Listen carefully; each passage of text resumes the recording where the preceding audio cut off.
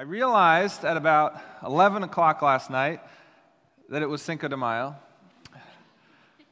And I didn't want to seem like one of those kinds of pastors, so as I was reviewing my sermon and whatnot, I decided to make myself a margarita. That's right. It's quite good. And I just wanted to prove the fact that you can celebrate Cinco de Mayo and come to church the next day. So here I am. Had a great party with myself and my Bible last night, and I'm here. So maybe you had a similar experience. So foreshadowing. It's going to be a great conversation today. If you've got a Bible, go ahead and grab it and turn to the book of Acts. If you don't have a Bible, there should be one on the seat, on the ends of the seat near you. You can also Google Acts chapter 1 and 2. We're going to be looking at chapter 2, the first half of chapter 2 in particular today, but it would be nice to be able to look back because we'll kind of look where we're coming from and where we're going, okay?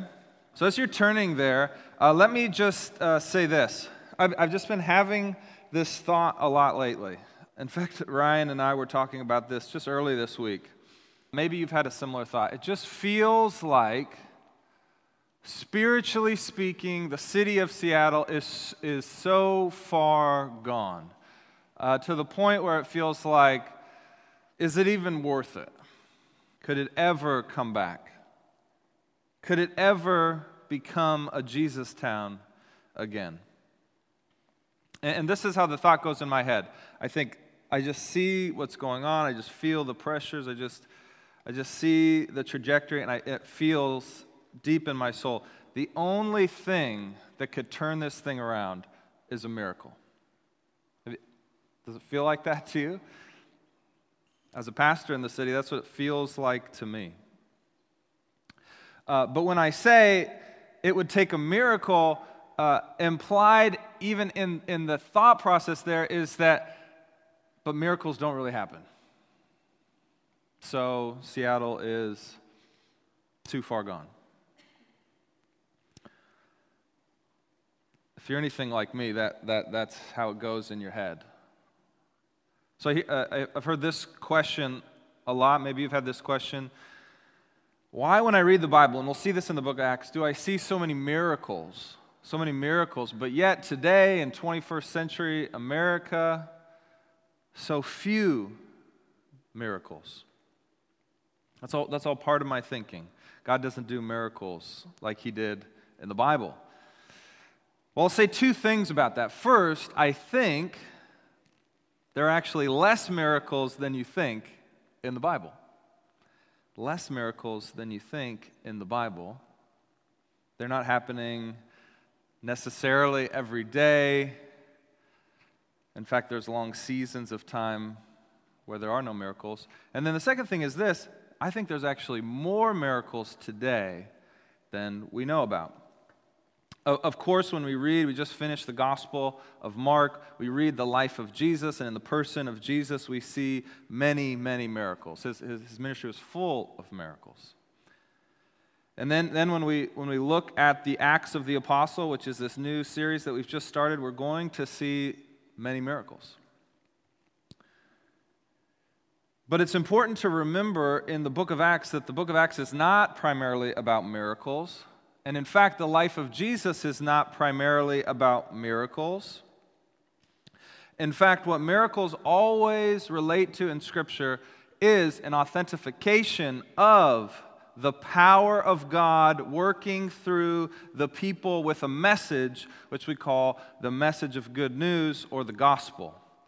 That's always what miracles are about. And so it's so important as we read a really famous and important text in the history of the world, in the story of the Jesus movement today. We're going to look at the beginning, really, of a new age. We have to understand the order of events. This is so important. The very first thing that we'll see is that these people who are filled with the Spirit so that they can go perform powerful acts, before that ever happens, they're believing in the person and the work of Jesus. And they've repented of their old way and turned to the new way, which is faith in Jesus for everything in their life. Then, after that, the power of the Holy Spirit comes. So I say all this just to make a very important point up front. If we seek miracles for our lives will end up being flat. But if we seek faith in Jesus, our lives will be full. And guess what? I think we'll experience many miracles along the way. So important to see that as the order of events here. Now, having said that, I think miracles today are far more numerous than we imagine. If we were to be able to collect all the authentic accounts of miracles happening in the world today, I'd bet my prize peacock that we would see more miracles happening today than even during the time of the apostles. We just don't necessarily have access to those accounts. And of course, the Jesus movement has spread far beyond just Jerusalem, where we see it starting here. And I think more miracles are happening today than we could ever imagine. So, when we look at the book of Acts, and we look at this passage today, what we need to understand as well is this question. Is the book of Acts descriptive or is it prescriptive? Descriptive, meaning this is just what happened, good to know. Or is it prescriptive? This is what always happens. This is normative. This should be happening. And I think the answer to that question is yes. I think it's both descriptive and prescriptive or normative. But it's important. There's a nuance here. Every saved Christian will receive the Holy Spirit, as we'll see today. That is normative. That is prescriptive. And it always results in a new power to become a witness to the risen Jesus. That always happens. That's normative, prescriptive. Now, what's descriptive is that when the apostles received the Spirit, we'll see in this passage, they're going to speak in other languages because the Spirit is working through them. That is descriptive. That happened to the apostles, and it may or may not be normative for your own life or in the life of any Christian. But it's not necessarily, that's the only way the power of God works. But the power of God always comes through the Spirit so that you can be a witness. We talked about that last week. And so in our record today, here's what we're going to see. Here's what we're going to witness. We're going to see a miracle which happened 726,000 days ago, in which the baptism of the Spirit of God, which is also the Spirit of Jesus that he sends back to his disciples, leads to an unexplainable power which takes the form of speaking the good news or the gospel message in a language that these speakers had never learned. They'd never taken a class. They'd never spoken words in these languages before, but when the Spirit of God comes upon them, they will speak in foreign tongues. Okay? So let's go ahead and look at Acts chapter 2, okay? Here we go. Now, before we get to this moment that I'm going to talk about, let's look back at chapter 1, verse 4 and 5, okay? Which says this. Just realized I didn't have my glasses on. Here we go. 4 and 5, chapter 1. And while staying with them, he, that's Jesus, ordered them not to depart from Jerusalem, but to wait for the promise of the Father, which he said, "You heard from me, for John baptized with water, but you will be baptized with the Holy Spirit not many days from now." So here's what's going on. Luke has written a gospel. We talked about this last week. You should go back and listen. That sort of sets up the socio-historical context for the book of Acts.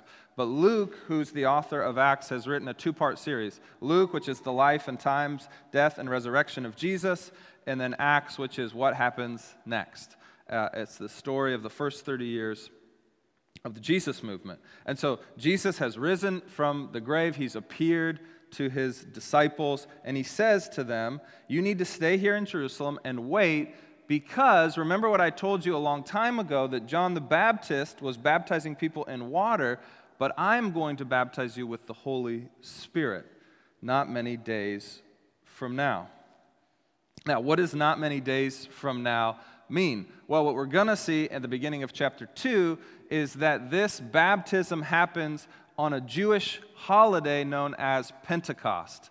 Pentecost is sort of the Greek transliteration of the Hebrew term, the Feast of Weeks, which is one of the major Jewish holidays, and people from all over the Roman Empire who were Jews would come back to Jerusalem to celebrate, and that's why what we're going to see is people from all parts of the world with different languages are in Jerusalem when this happens. So Pentecost always happened 50 days after Passover, so let's do the math. So right before Jesus was betrayed, right before he was arrested and then crucified, they celebrated the Passover in the upper room. It's where Jesus initiated the Lord's Supper, which we practice every week here at Sedaris.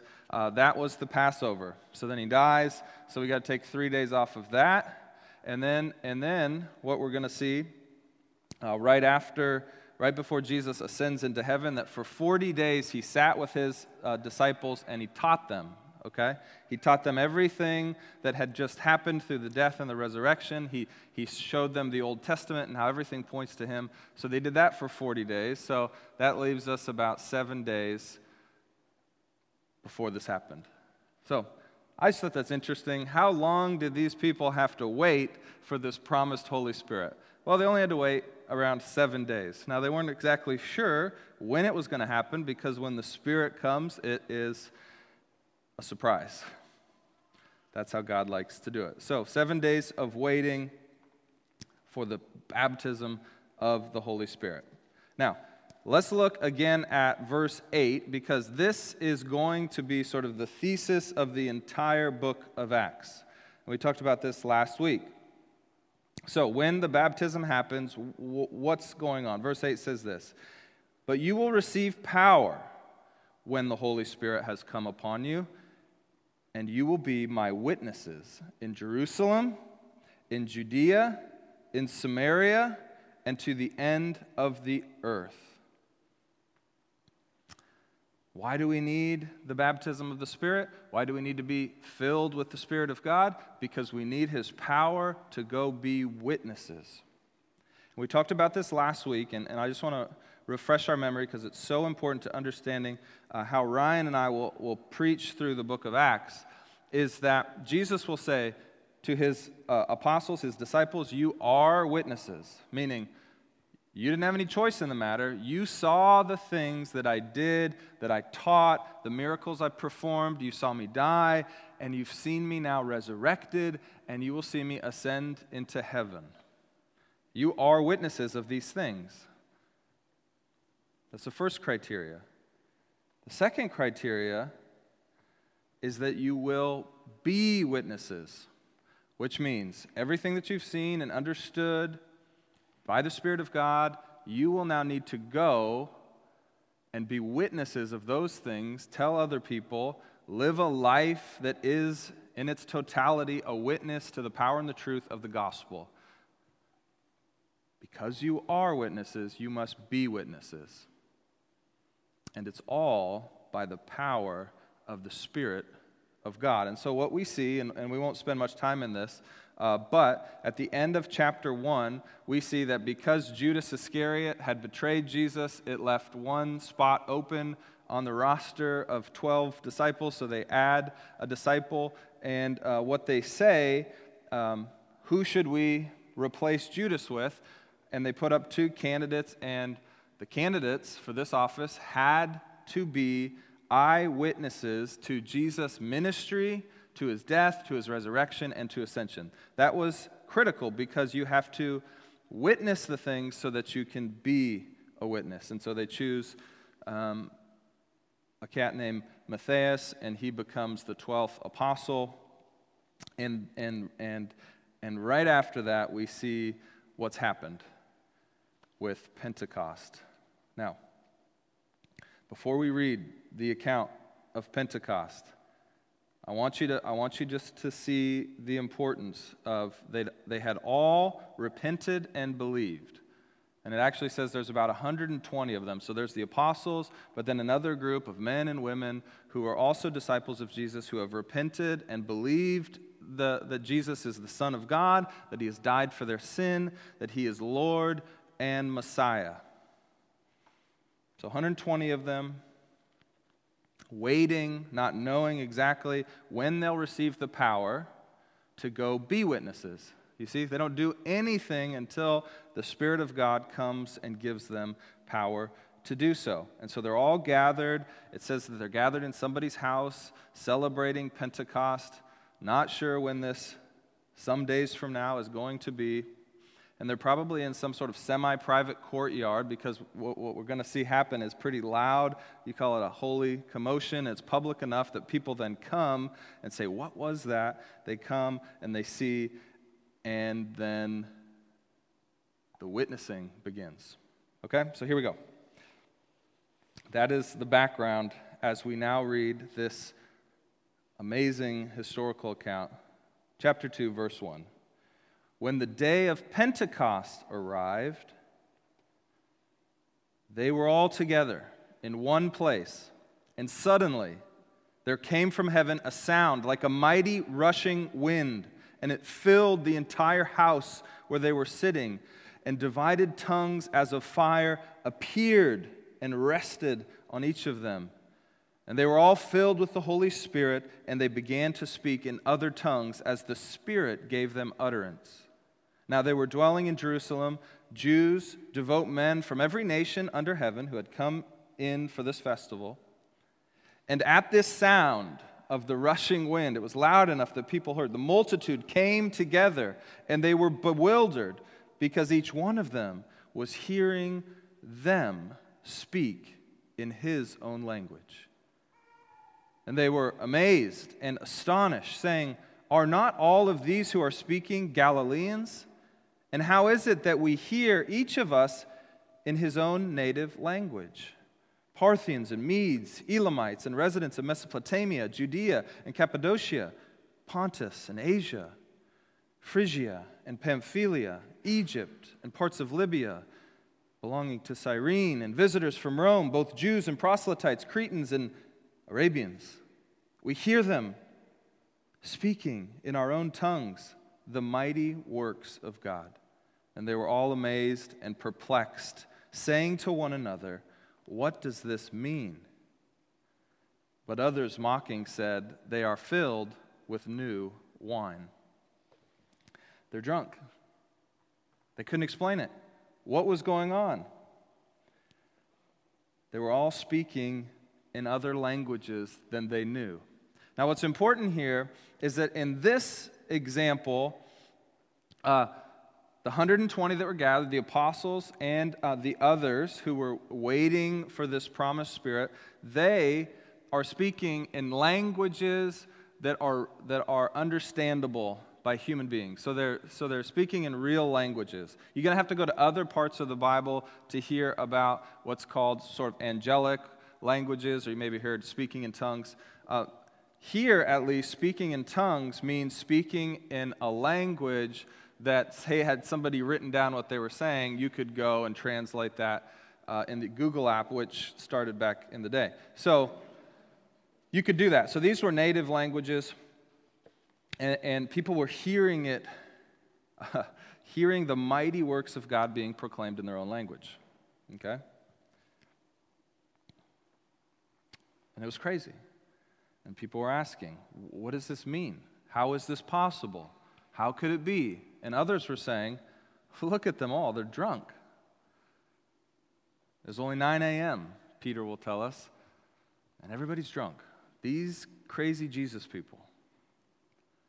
Okay, so now comes the point in the sermon where I try to explain to you exactly what's happening.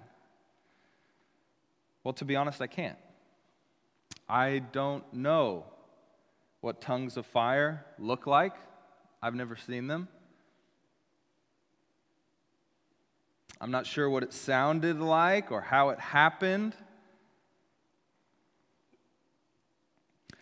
But apparently it was loud enough that people heard it happening and came from other parts of the city to see what was going on. So what do you do then if you can't explain it? Well, it's often what we've been talking about in the book of Acts is all you can do is witness to it. This happened. And the question is, does this still happen? And at this point in the proceedings, I would like to call a witness. We talked about it last week. Can I get a witness? Has anyone experienced this very thing? We need to see if God's still working in our world. Can I get a witness? Oh, we have a witness. Ryan, come on up here. Come to the witness box. Go ahead, sit right here. Wow. You really held that out for a second there. I didn't know if I was going to get a witness. Okay. So I've asked Ryan. To let anybody else witness, Yeah. Why not? Can I sit or I'll sit? Yeah, this is a witness box, so okay. Please sit. The judge will stand. This was planned, but because we're talking about witnessing, we thought, let's do that together. Let's witness. And I was prepping for this, and I was telling Ryan what I was going to talk about this week, and I was like, Ryan, I've actually never experienced this, so I can't really explain it. And he's like, oh, I experienced this. And I said, what? I said, can I get a witness? So Can I get a witness? Tell me what happened to you. Yeah, absolutely. Yeah, and that's a good way to term it. Something that happened to me is how I experienced it. And I think what's really great about this whole witness thing, I'll say first, is that this isn't something very complicated. Being a witness is just a recounting of events, and that's all I'm going to do for you guys. Because even there's some parts that I can't even explain, but I'm just going to recount the event. So I spent a summer working with the local church in Kenya, and part of that work was actually out in the bush sharing the gospel of Jesus. And one day I was with my translator and dropped my translator off at their house, and then I started walking back to our huts.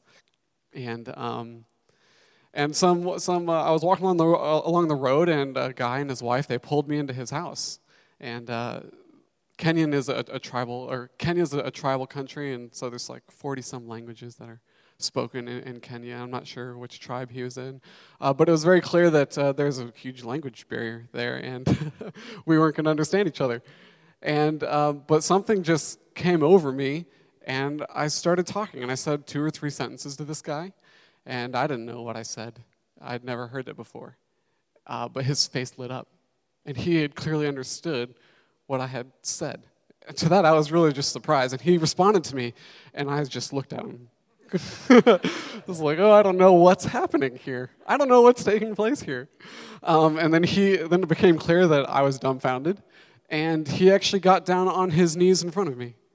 And so I was like, this is very strange. I've never experienced this before. So I just did what I thought I should do, and I put my hand on his shoulder, and I prayed for him. And I'm not sure what language I prayed in at that point in time. And it was a crazy. I've never felt the Holy Spirit like I have in that moment. It was a very intense, overwhelming feeling in time. And then I got done. I said amen. He said amen. And we proceeded to eat sweet potatoes over an awkward silent meal. That's what it was. They served us some sweet potatoes. So that's my witness. There you go. Thanks, Ryan. Yeah. The witness may step down. And that's how it goes.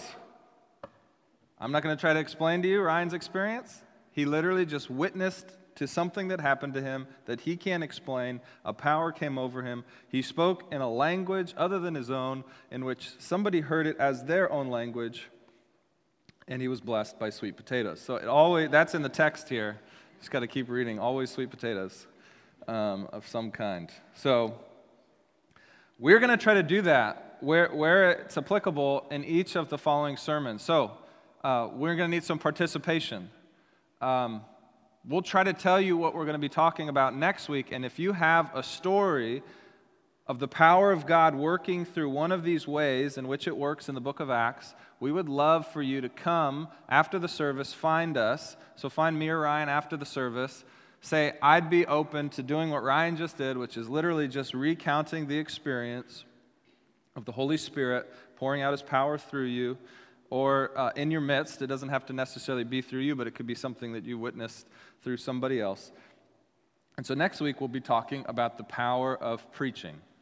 So if anybody's had an experience where maybe you've been sitting in church your whole life, and then all of a sudden, through one sermon, it's like the lights went on, and you felt the power of God come over you. If you've had that experience, come find me or Ryan if you'd feel comfortable being a witness next week. Okay? So I can't explain it. This literally happened, and it was wild, and it was hard to understand, and people interpreted it in a number of ways. It's descriptive in that this happened, and it's prescriptive in that I think it can happen again.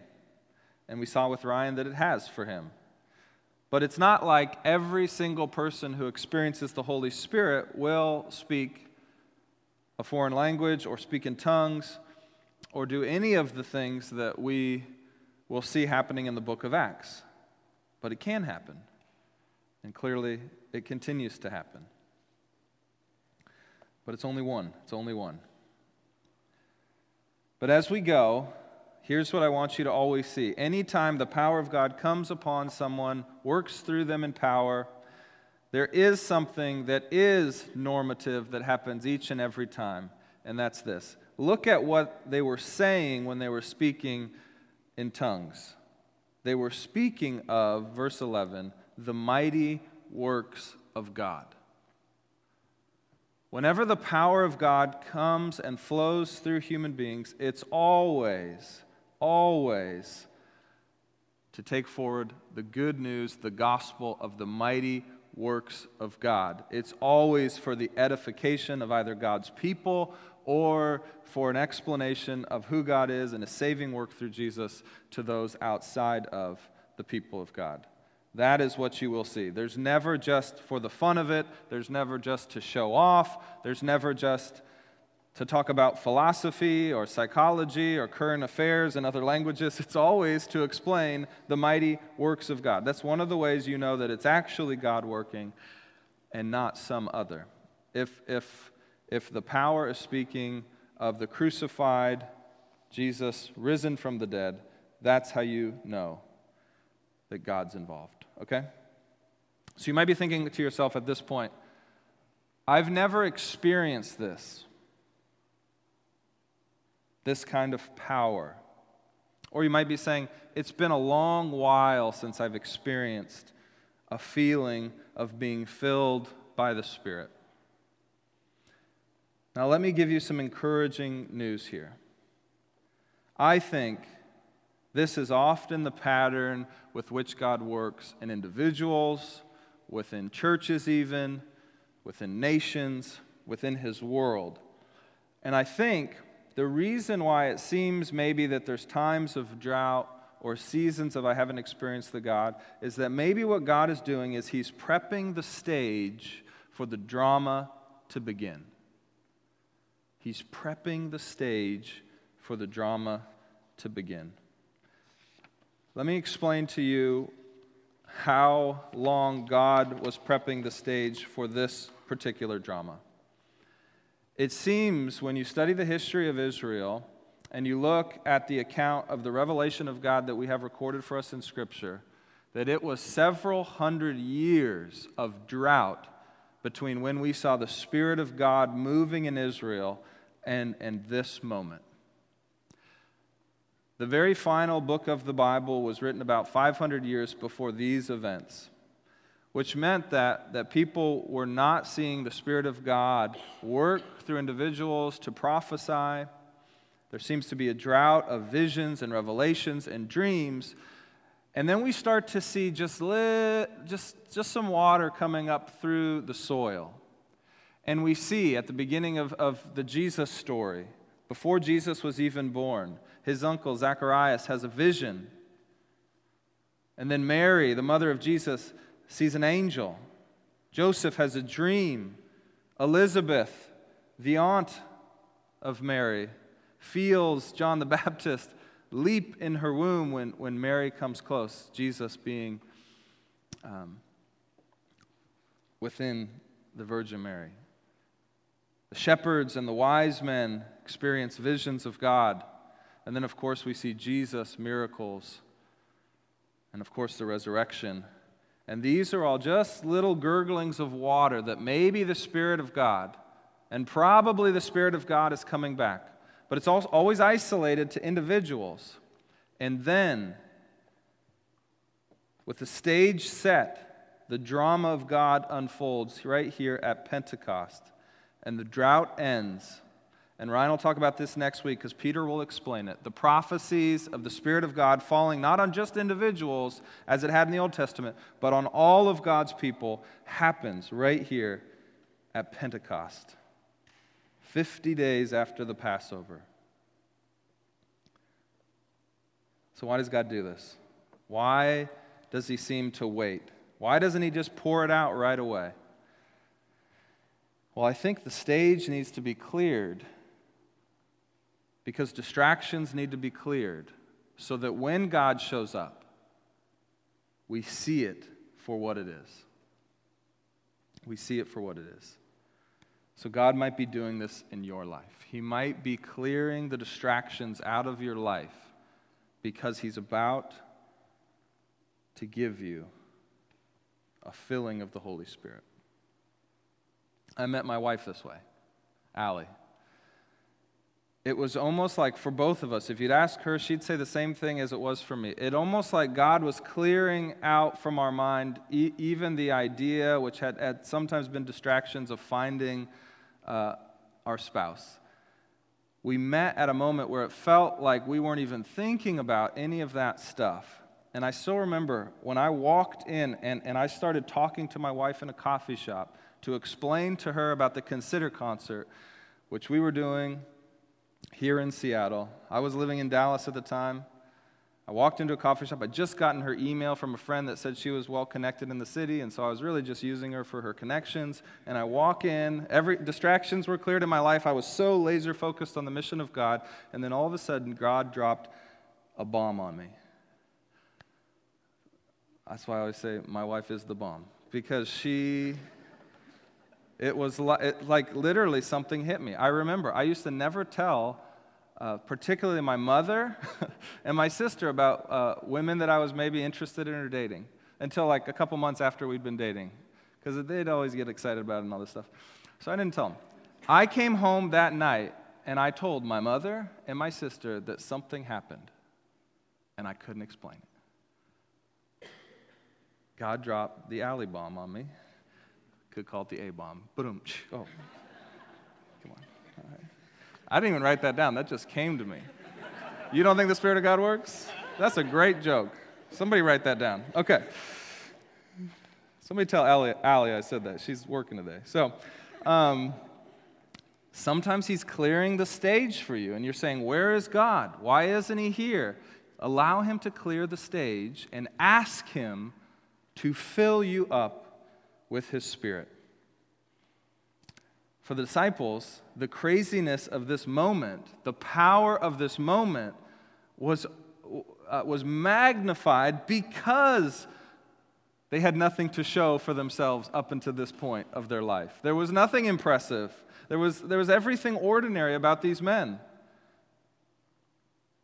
So maybe you feel unimpressive. Maybe you feel like you're in a completely unremarkable season of your life. Watch out. If you're willing, if you're asking, if you're waiting on the Lord, he might send you a powerful filling of the Spirit. Will you receive it? He just might be wanting to do that so that he can get all the glory for your good. It's always good that God gets the glory and we don't take it for ourselves. So how do you know? How do you know if you have experienced something similar to what we see in Acts chapter 2? How do you know that the Spirit of God has fallen upon you, that you've been filled up by Him? Well, let me say this, because this is important. It doesn't just happen once. We believe, we repent, we believe the gospel, we believe that Jesus Christ is the Son of God, and everyone who has authentically, truly done that will receive a filling of the Holy Spirit. It happens the first time, it'll happen a second time, a third time, a 60th time.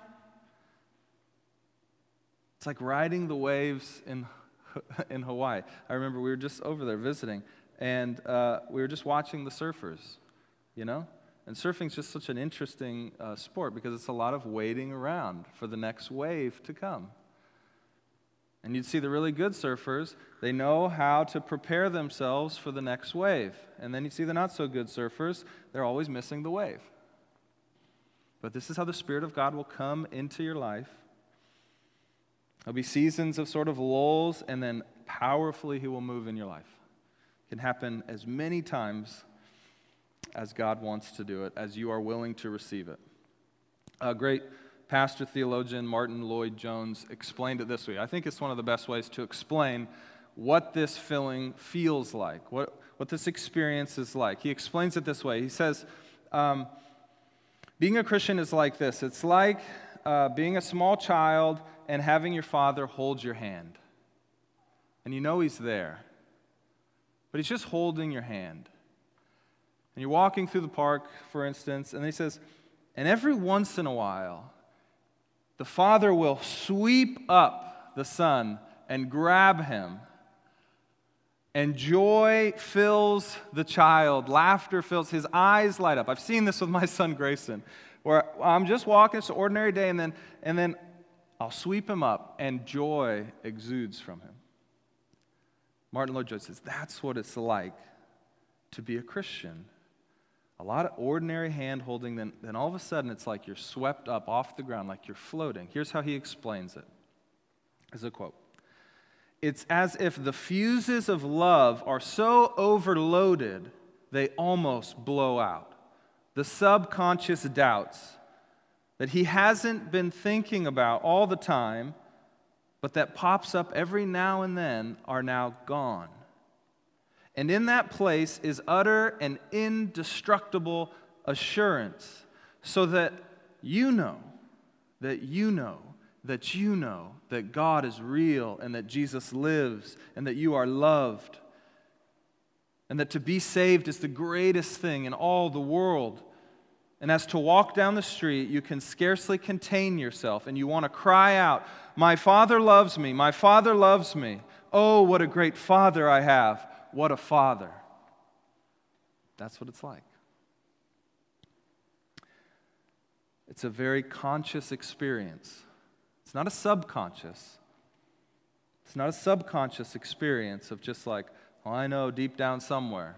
It's a very conscious experience. And it always surrounds around this idea of feeling loved. My life, I've had that in my life. There's been seasons of just pretty normal, then all of a sudden it's like God sweeps me up off my feet. It's a conscious experience of feeling loved. Now, what do you do when you feel the filling of the Holy Spirit in a new and profound way? Well, don't hold it in. Can I say that again? Don't hold it in. Let it out. The Scriptures call this quenching the Spirit when you hold it in. And really all you have to do is let it out.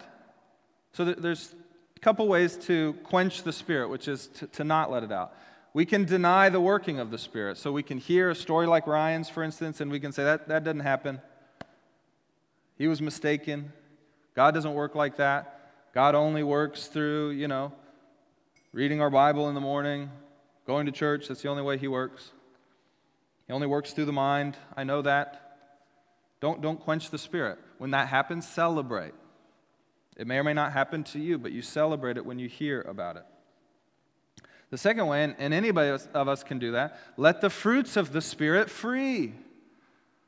When you feel that swelling up, when I sweep Grayson off of his feet, if he just got up there and be like, Dad, don't make me smile.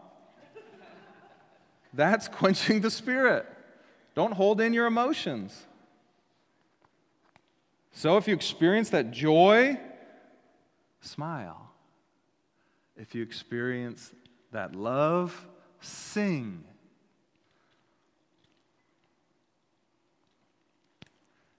Don't hold it in. This is, of course, relative, okay?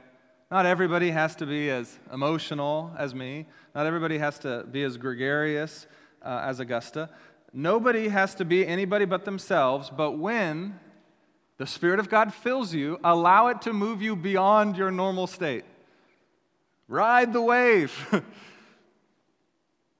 Everybody should smile once in a while. Everybody should sing walking down the street occasionally. Some more than others. Me and my dad, we sing a lot. Turns out Grayson loves to sing. We find him at about 11 o'clock at night singing Joy to the World in his room. Go to bed. No. He's got the Spirit. What is he going to do? I hope he does. Yeah, we're praying for it. Okay, so when you see sin and brokenness in the world, weep. That means God's given you, through the Spirit, the power to see the depths of brokenness in His world, and He wants you to weep with Him. When you see unexpectedly a need arise, or you feel burning up within you a desire to help, actually go help. Don't think your way out of it. Go help. Go help. Be filled with compassion that comes through a filling of the Spirit. So I want you to turn with me real quick. If you've got your Bibles, it's about this much through your Bible to Ephesians chapter 5, okay? So you're going to turn to the right a few pages. And we're going to look at Ephesians chapter 5. It's going to give us a really helpful understanding of how this happens in the continued life of the church and of Christians, okay? Ephesians 5, verse 18 says this. This is the Apostle Paul writing. We'll learn about the Apostle Paul in the second half of Acts. He writes this to the church in Ephesus. He says this, "And do not get drunk with wine, for that is debauchery, but be filled with the Spirit, addressing one another in psalms and hymns and spiritual songs, singing and making melody to the Lord with your heart, giving thanks always for everything to God the Father in the name of Jesus Christ." Now, what have you seen now twice? You see it in Acts 2. Half of the people think they're drunk, and the other half are amazed by the wonders of God. Paul's saying, you know what? It often is the case. Being drunk and being filled with the Spirit are very similar experiences. He's saying, but don't be drunk. That sort of artificial boldness. Go get real boldness.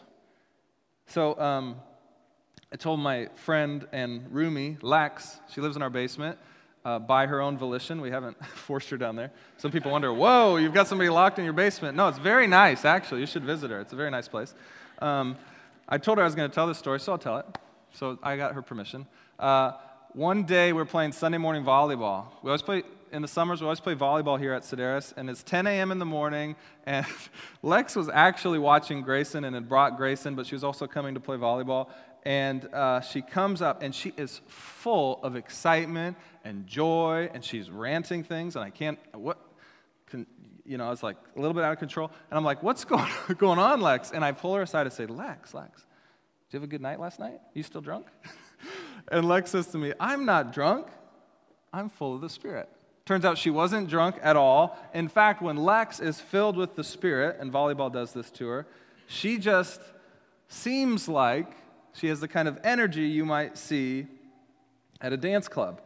And it's one of the things I love about her. Often she's filled by the listening to music. She's filled with the Spirit. Now, I've also had experiences, particularly in college. I lived in a fraternity in which I would run into some of my, we called them brothers too, but in a different sense than the Christian sense, some of my fraternity brothers, and we'd see them at 9 a.m., 10 a.m. in the morning, and they'd be doing the same thing Lex would be doing, full of excitement, full of joy, and you'd get close enough to them and you could smell them a little bit, and you were like, are you still drunk? And sure enough, the answer is yes. They're still drunk from the night before. But it looks very, very similar. And the Apostle Paul is saying that right here. Being drunk, which you might have some friends that have been drunk before, is very similar to being filled with the Spirit. Okay? And here's what it looks like. You just start singing uncontrollably. Songs pop into your head, you sing out loud, you have no volume control. You're just singing spiritual songs, you're singing melodies to the Lord. You just start thanking everybody. Have you ever had this experience with, those friends that you know who have been drunk? When they're just at the bar thanking everybody, people that they haven't even met? Oh, gosh, what a great night. This is a great night, Cinco de Mayo. This is so much fun. Thanks for being here. And you're like, I have no idea who you are. But you're welcome. It's very similar. You can become more emotional in either state. You become unencumbered. You don't overthink the consequences. And all of this leads you to a kind of boldness that lives in the moment. And when you have the Spirit instead of drunkenness, it makes you more conscious of God and less conscious of yourself. And so you can do anything. You can speak to anybody about the gospel. You can go into any room and feel the confidence. You can stand before rulers and authorities in the courtroom and proclaim that Jesus Christ is Lord, even if it means your death. And that's what we see in the book of Acts. This doesn't just happen once, it happens again and again and again, that they act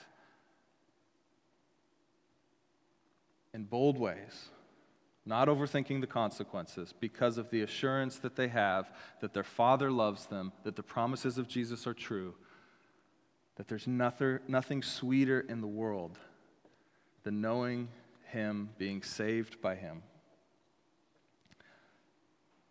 I want us all to be full of the Spirit. I want us all to experience this God consciousness as we remove self-consciousness. Because when that happens, the world literally changes for the better. And so we can ask that question. Can the city of Seattle ever experience a comeback? Can we ever experience something like this in Seattle?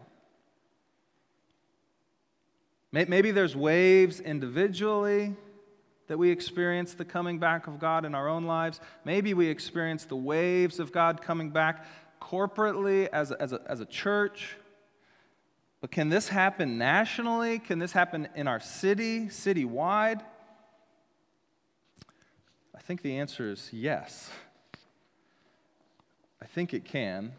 And I was reading this week, and I came upon, almost just stumbled upon it. I wasn't actually looking for it, but just an account of what's known as the First Great Awakening. And it happened in a town called Northampton, Massachusetts, in 1735. Just for some context, the Declaration of Independence was signed in 1776, so it's before that. And we have here accounted for us the coming of the Spirit, which actually preceded the coming of freedom to the colonies. And Jonathan Edwards was one of the main leaders of the First Great Awakening. And he wrote an account which he would call his witness to the things that the Spirit of God did in his small little town. His town was probably about 1,500 people at the time, just to give you some context for some of the numbers he's going to throw out. 1,500 people in his town. And I'm going to read for a second, so pay close attention. This is marvelous. This is a marvelous witness to the things that the Spirit can do. He says this: just after my grandfather's death, his grandfather was a minister as well, it seemed to be a time of extraordinary dullness in religion. Licentiousness for some years greatly prevailed among the youth of the town.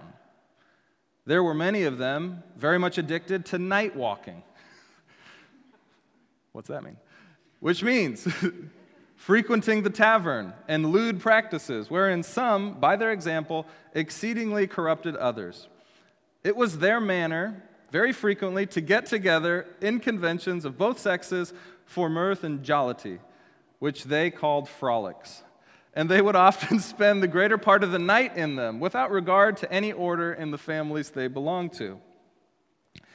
There had also long prevailed in the town a spirit of contention between two parties, in which they had for many years been divided, by which they maintained a jealousy one of the other, and they were prepared to oppose one another in all public affairs. Sounding familiar? And then it was, in the later part of December, that the Spirit of God began extraordinarily to set in and wonderfully to work amongst us. And there were very suddenly, one after another, 5 or 6 persons who were, to all appearances, savingly converted, and some of them wrought upon in a very remarkable manner. Particularly, listen close, I was surprised with the relation of a young woman who had been one of the greatest company keepers in the whole town. Translation, party girls in the whole town. When she came to me, I had never heard that she was become in any wise, serious conversation. But as I had conversation with her, it appeared to me that what she gave an account of was a glorious work of God's infinite power and sovereign grace, and that God had given her a new heart, truly broken and sanctified. I could not then doubt of it, and having seen it, much in my acquaintance with her, since confirms it. Though the work was glorious, yet I was filled with concern about the effects that it would have upon others. I was ready to conclude, though too harshly, that some would be hardened by it in the carelessness and looseness of life, and would take occasion from it to open their mouths in reproaches of religion. But the event was the reverse, to a wonderful degree. God made it, I suppose, the greatest occasion of awakening to others, of any things that ever came to pass in the town. I have had abundant opportunity to know the effect it had by my private conversation with many. The news of it seemed to almost like a flash of lightning came upon the hearts of young people all over the town and upon many others. Those persons amongst us who used to be farthest from seriousness and that seemed greatly, the furthest from seriousness and that I most feared would make an ill improvement of it, seemed greatly to be awakened with it.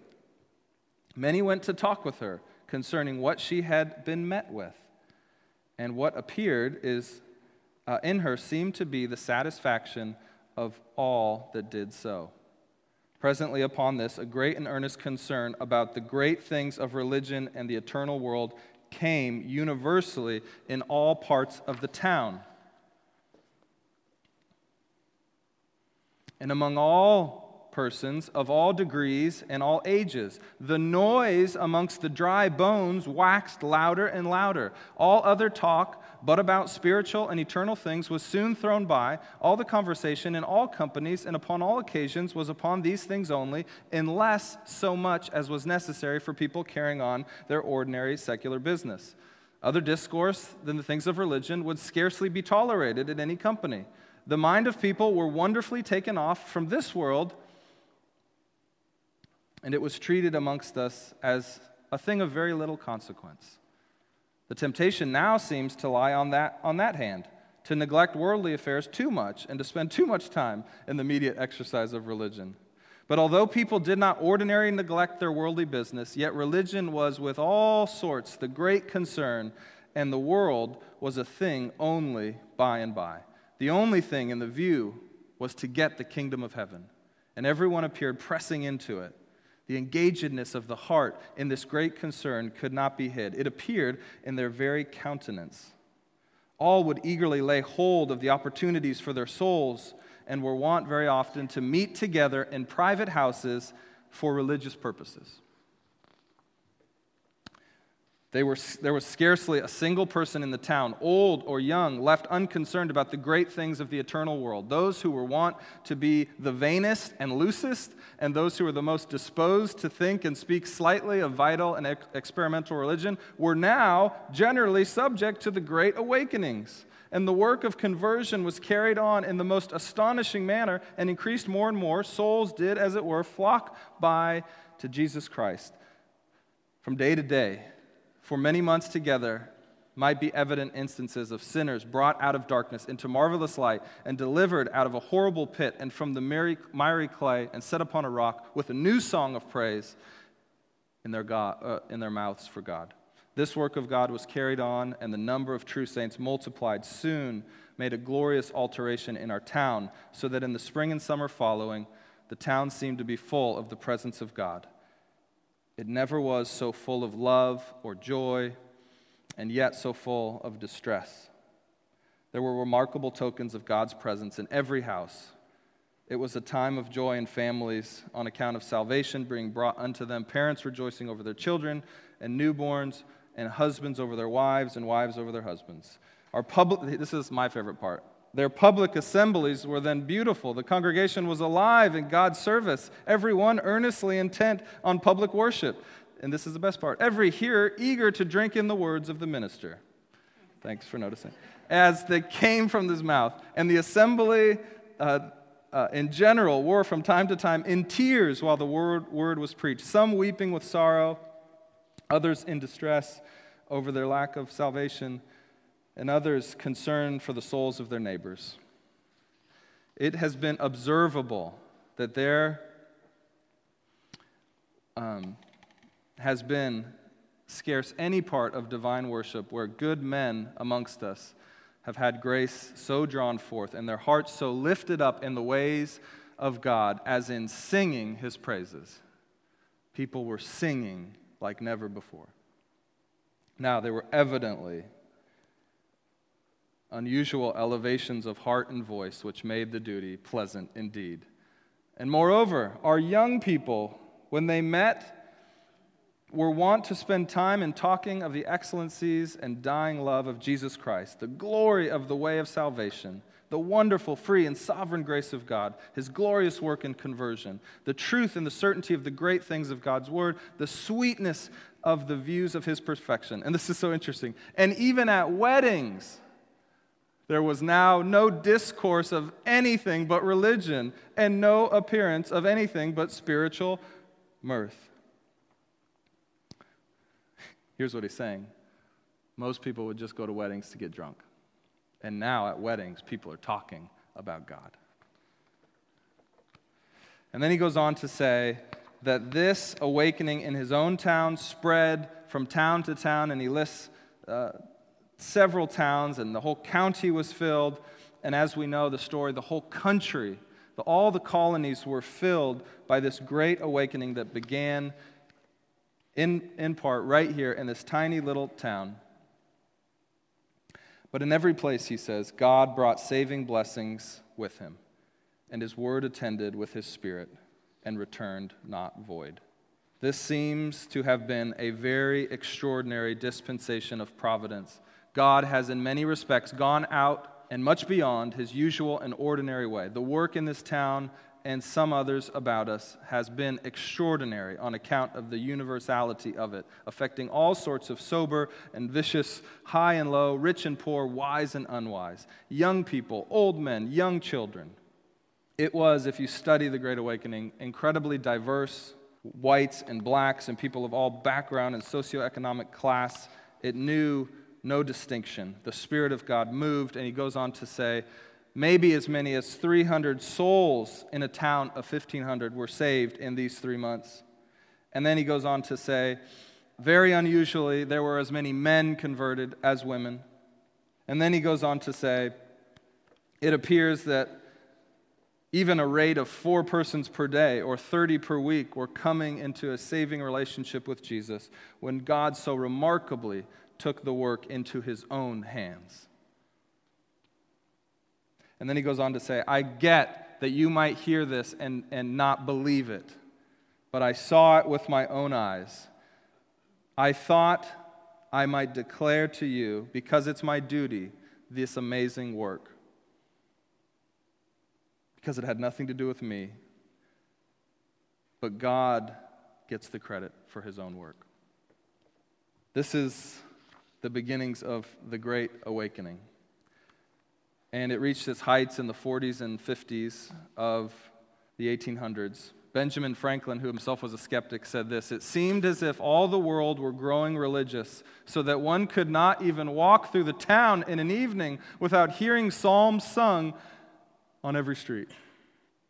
It was, I believe, what united the colonies to see that you could access God beyond the controlled realm of the Anglican Church, and they saw, what if it could be this way, and self-governing ourselves, which of course led to the democracy we now have in the United States.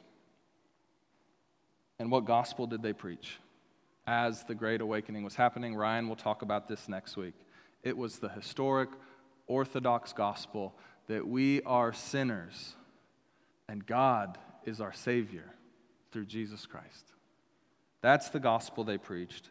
They didn't have to change the gospel. They didn't have to water it down. They didn't have to focus only on the good and not on the hard parts of the gospel. They preached the full gospel, and because the Spirit of God fell upon that place, our country was changed, the world was changed, we are changed.